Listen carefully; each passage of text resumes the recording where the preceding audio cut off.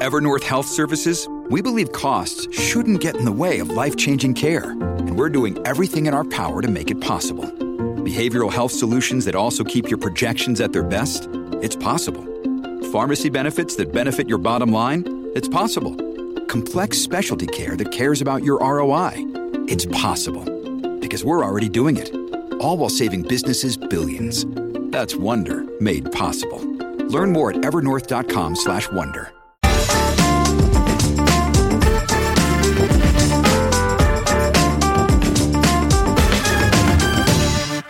Hello and welcome to the Bunker Daily with me, Nina Schick.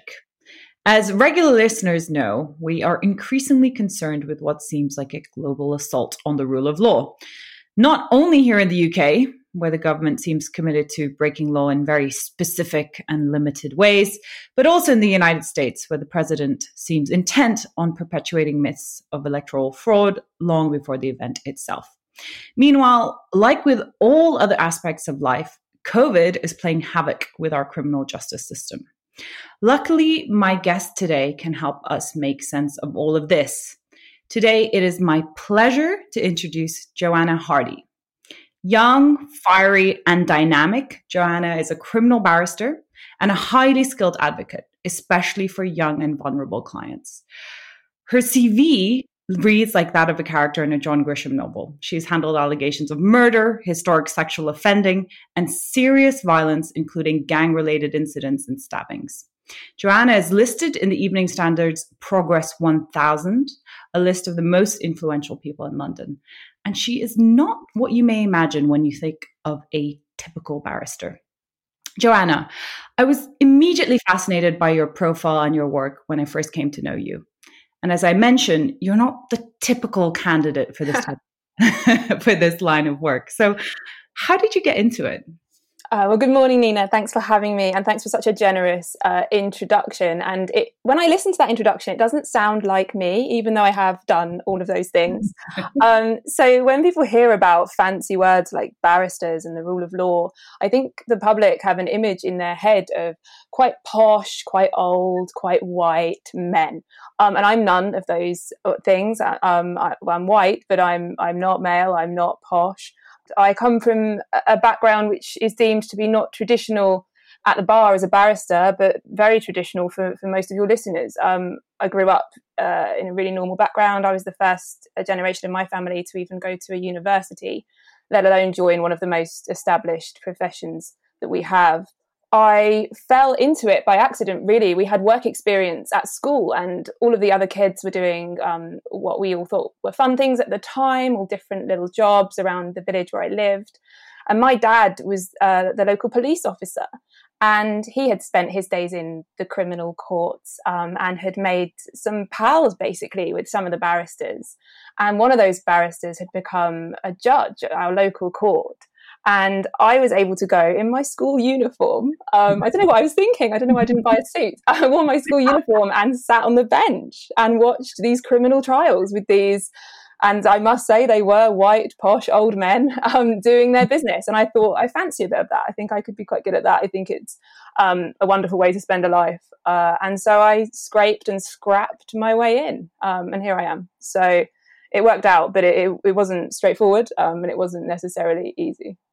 Well, I think it's really an amazing story and testament to you. And I think that, coinciding with the summer of kind of Black Lives Matter and numerous tales of systemic bias, only this week, the Black barrister Alexandra Wilson also talked about how she's repeatedly assumed to be a defendant.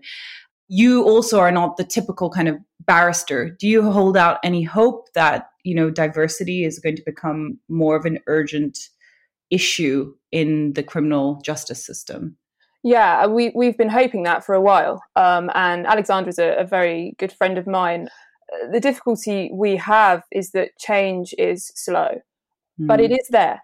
A lot of us that have come into this profession from different backgrounds, and in fairness, those from more traditional backgrounds, in inverted commas, we work quite hard to demystify the profession. So anyone that's been anywhere near my Twitter will see me tweeting in normal language, sometimes what I hope is funny language about the job, and demystifying the profession, but also to open up access to the profession. And Alexandra does an awful lot of work in that regard. And I do a lot of work too. I volunteer with organisations that work in terms of social mobility.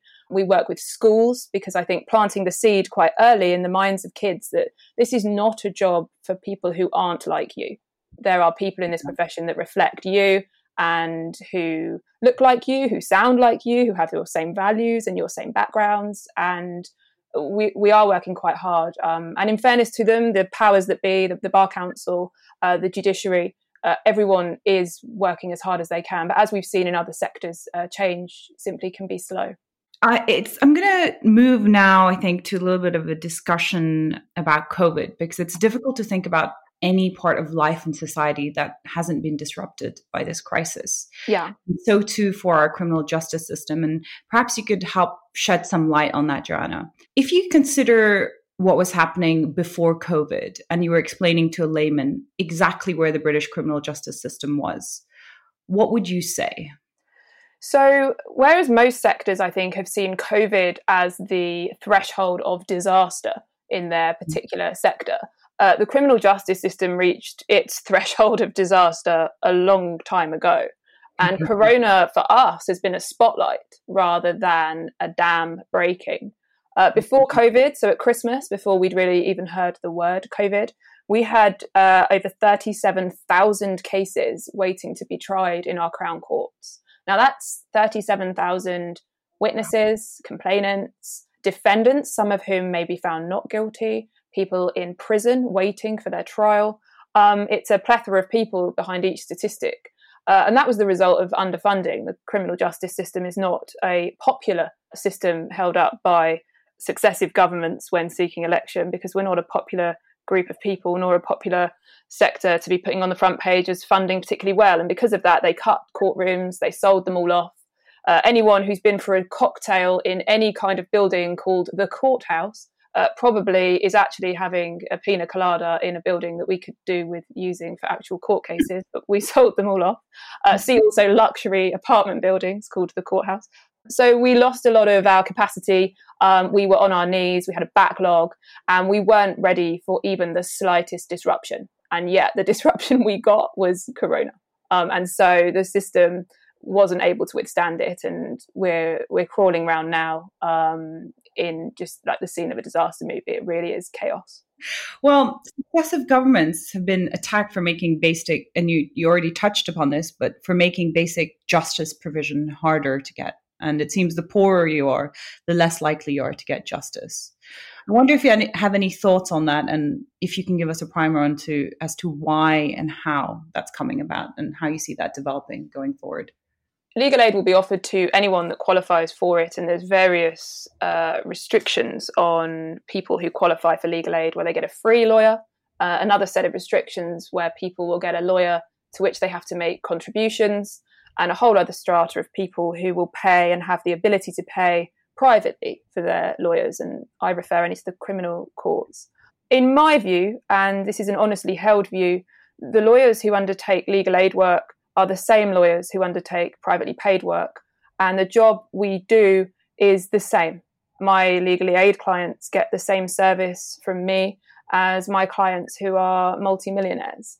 So there is no difference in terms of the quality of legal advice that you get, the quality of representation that you get when you're instructing a professional, essentially, because we're held to such high standards anyway that there really is no, you can't really go below a certain floor or above a certain ceiling.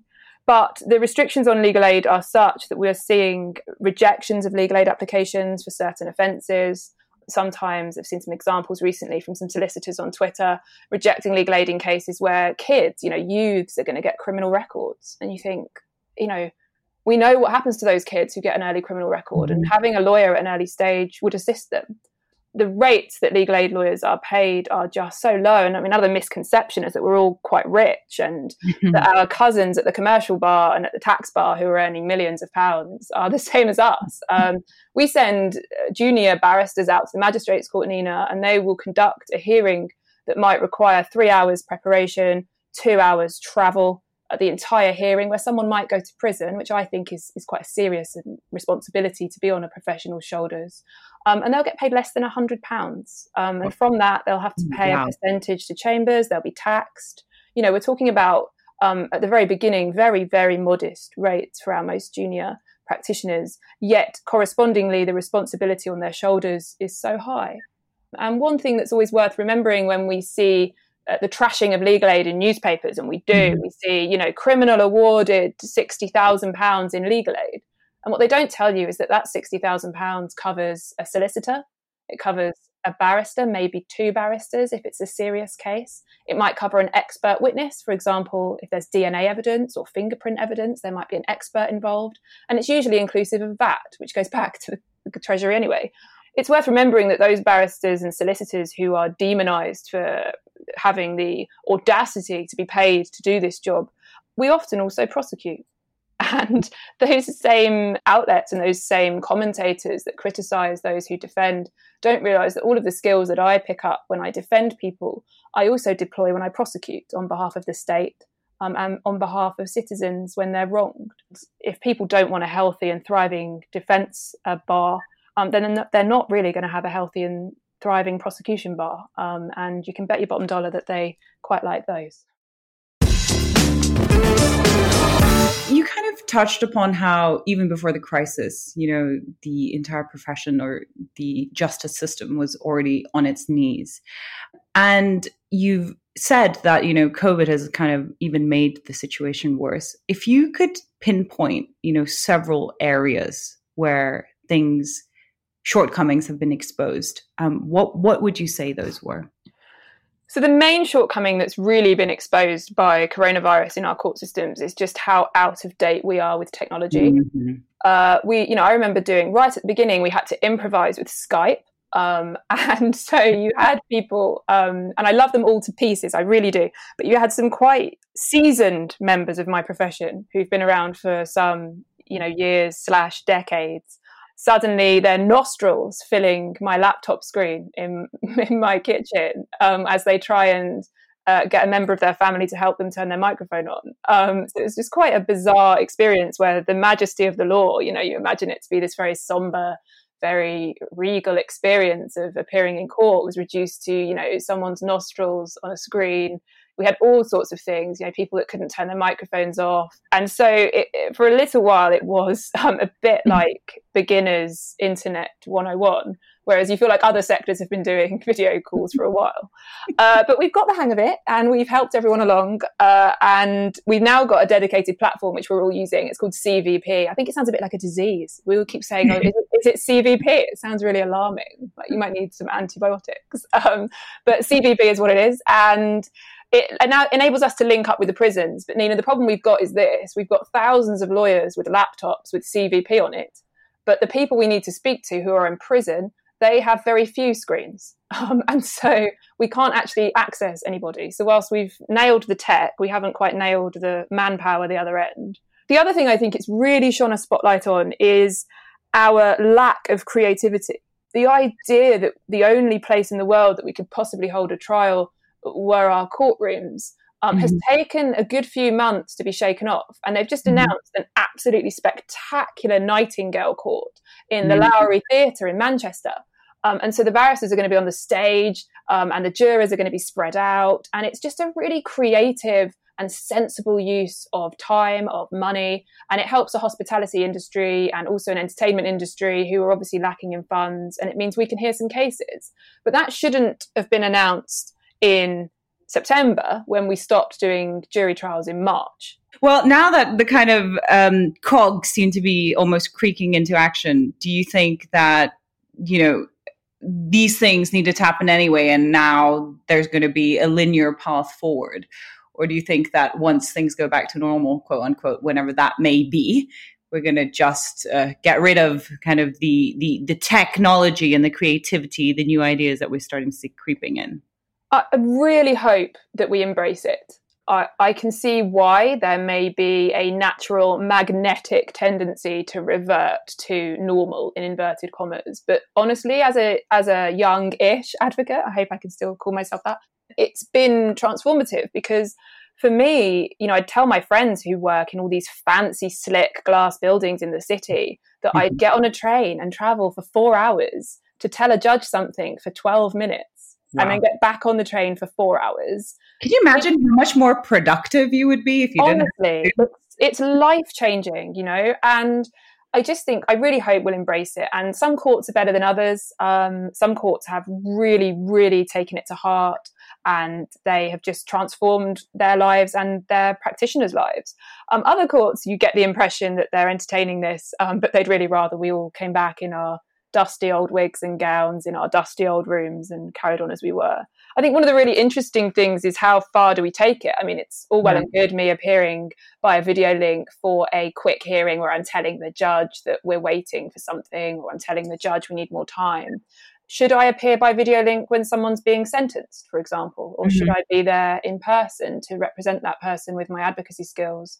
And then there's the thorny issue of jury trials. They tried to do, Justice, the charity, did a fantastic experiment of an online jury trial. So 12 jurors on the screen, the witnesses on the screen, the defendant on the screen, the judge on the screen, did a jury trial as an experiment in that respect. Personally speaking, I draw the line at that. I like to think that our juries should see, feel exhibits, look at exhibits, and feel what's in the room if we're deciding the guilt or innocence of someone. So, Nina, it might be not how much we revert to normal, but where we draw the line moving forward. So it's a really interesting balance. I'd be really interested to see where we end up.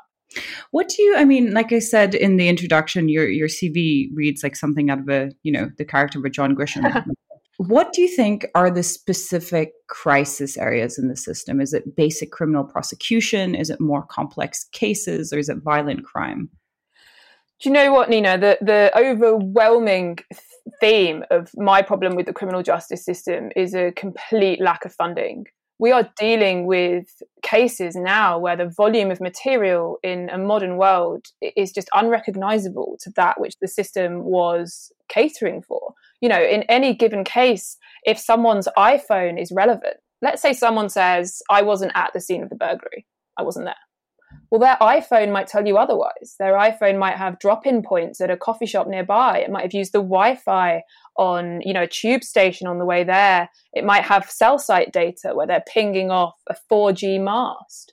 It might have WhatsApp messages saying, I'll meet you at X place, and that might be relevant. It might have a screenshot of a train timetable. The fact of the matter is that digital technology has transformed crime. It's transformed every area of life, and criminals are not exempt from that. If anything, the contrary. Often we see tech is used. When you have a system of policing and a system of courts and a system of payment for anyone involved in that isn't based on the huge volume of stuff that we're dealing with in every case, avalanches of data, it's just not fit for purpose. And it's interesting that both our laws are trying to keep up. I know, Nina, you've written about deep fakes, and we see crimes that the law isn't ready for. We see us scrambling to respond to people who send dick pics on the tube, because the laws that we might have had to deal with conduct like that is decades old. And so we're really chasing our tail, and I really hope that what we need is an overhaul, really, to reflect the modern society of both the crimes we see, but also the way old crimes are now committed. Absolutely. And I know that you and I have spoken about this offline, and we're both really interested in how the digital technology of our era is completely transforming society, and how society, the legal profession being one part of that, is simply not prepared, is always 10 steps behind and reactive. What do you think needs to be done in terms of updating at least the legal profession or the justice system to be better able to handle these type of challenges? So, as you say, you and I both recognise that often laws in this area are reactive, and I think what they need to do is take a step back. And in fact, what a lot of the papers and a lot of the research is leaning towards is looking at common themes of these crimes, because criminals will find a new way to sexually exploit women online. They will find a new way to commit fraud via Bitcoin or via some other currency online.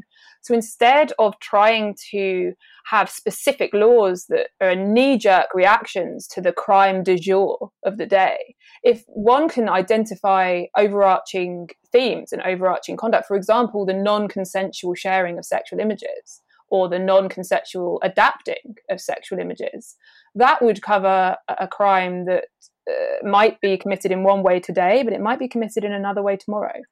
A lot of the leanings towards a new set of laws in that area are recognising that and are recognising global elements of criminality rather than the nitty-gritty of the technology of the day.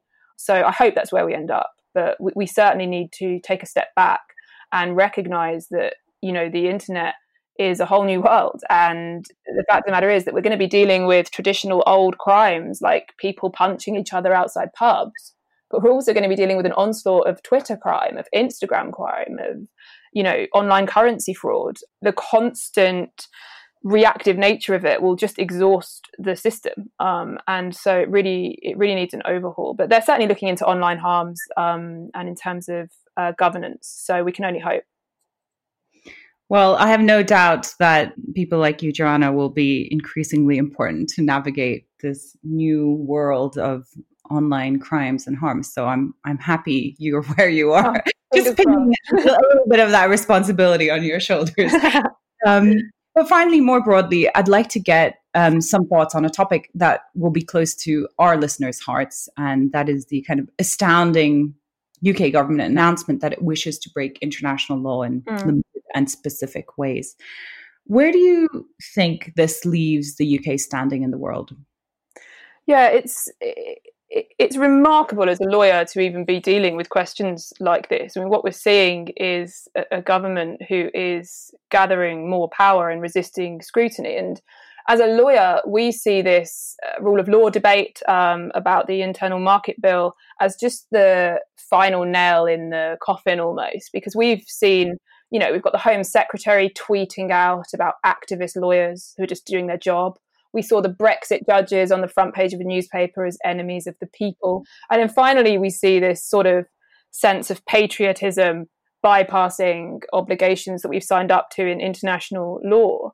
And the argument seems to be either A, it's not unlawful, or B, it's a political question. But both of those miss the point entirely, which is your question, Nina, which is it damages us politically either way. It damages our country's standing, it damages our credibility when we criticize other nations for breaches of international law, and it damages this government internally. And so it's a troubling time, and the theme of all of those things, of lawyers, judges being criticized, of wide-reaching laws coming in often at short notice with a lack of scrutiny, and now this sense of wiggle room, almost, the idea that we can wiggle around with our international obligations that we've signed up to. It's almost as if the combination of coronavirus and Brexit, because it's a perfect storm, really, has just exposed the weakness of the governing system that we have. It's a very interesting time to be a lawyer. It's not necessarily the best time to be a lawyer. Yeah, troubling. Is there any precedent for this? Why is the government using these tactics? Ordinarily, focusing on the coronavirus secondary legislation, for example, ordinarily a crime would require an act of parliament, which would obviously be drafted, it would be scrutinised, there would be debate.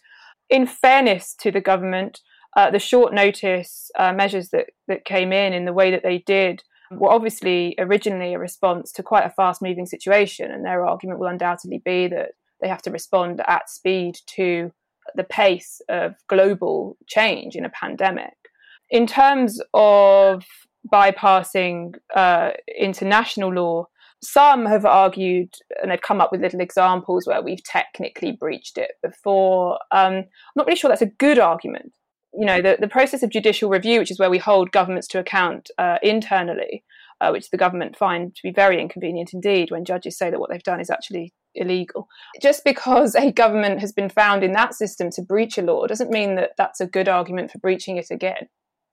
I think what we really are seeing is an executive that is just increasingly harnessing power, but simultaneously resisting scrutiny. So if you can imagine the two columns, one is going down and the other's going up.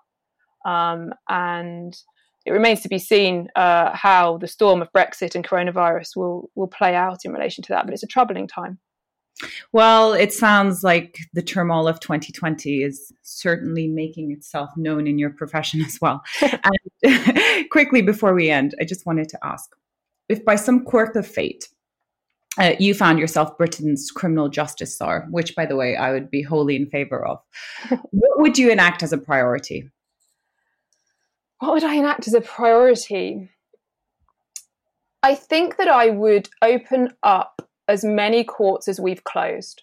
I think that I would say to the government and to the public that this matters, that when human beings are wronged, when someone's home is invaded and burgled, when somebody's body is sexually attacked, when someone's son is hurt because they've been violently assaulted, that is a priority, and that resolving the wrongs of citizens and the myriad of debates between them is something that is worth the money, and that the constant briefing negatively about the criminal justice system has to stop, and a more positive spin has to start, which is that we all live on this planet together.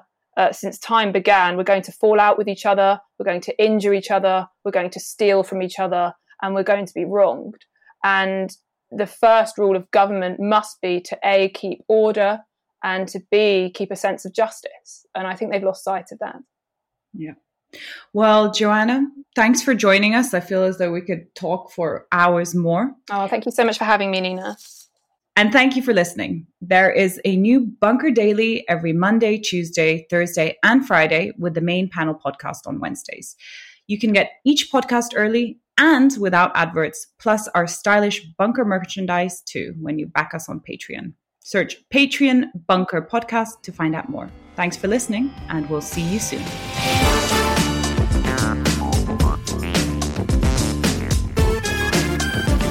The Bunker Daily was presented by Nina Schick and produced by Andrew Harrison. The assistant producer was Jacob Archbold, and audio production was by me, Alex Rees. Theme tune by Kenny Dickinson. The Bunker Daily is a Podmasters production.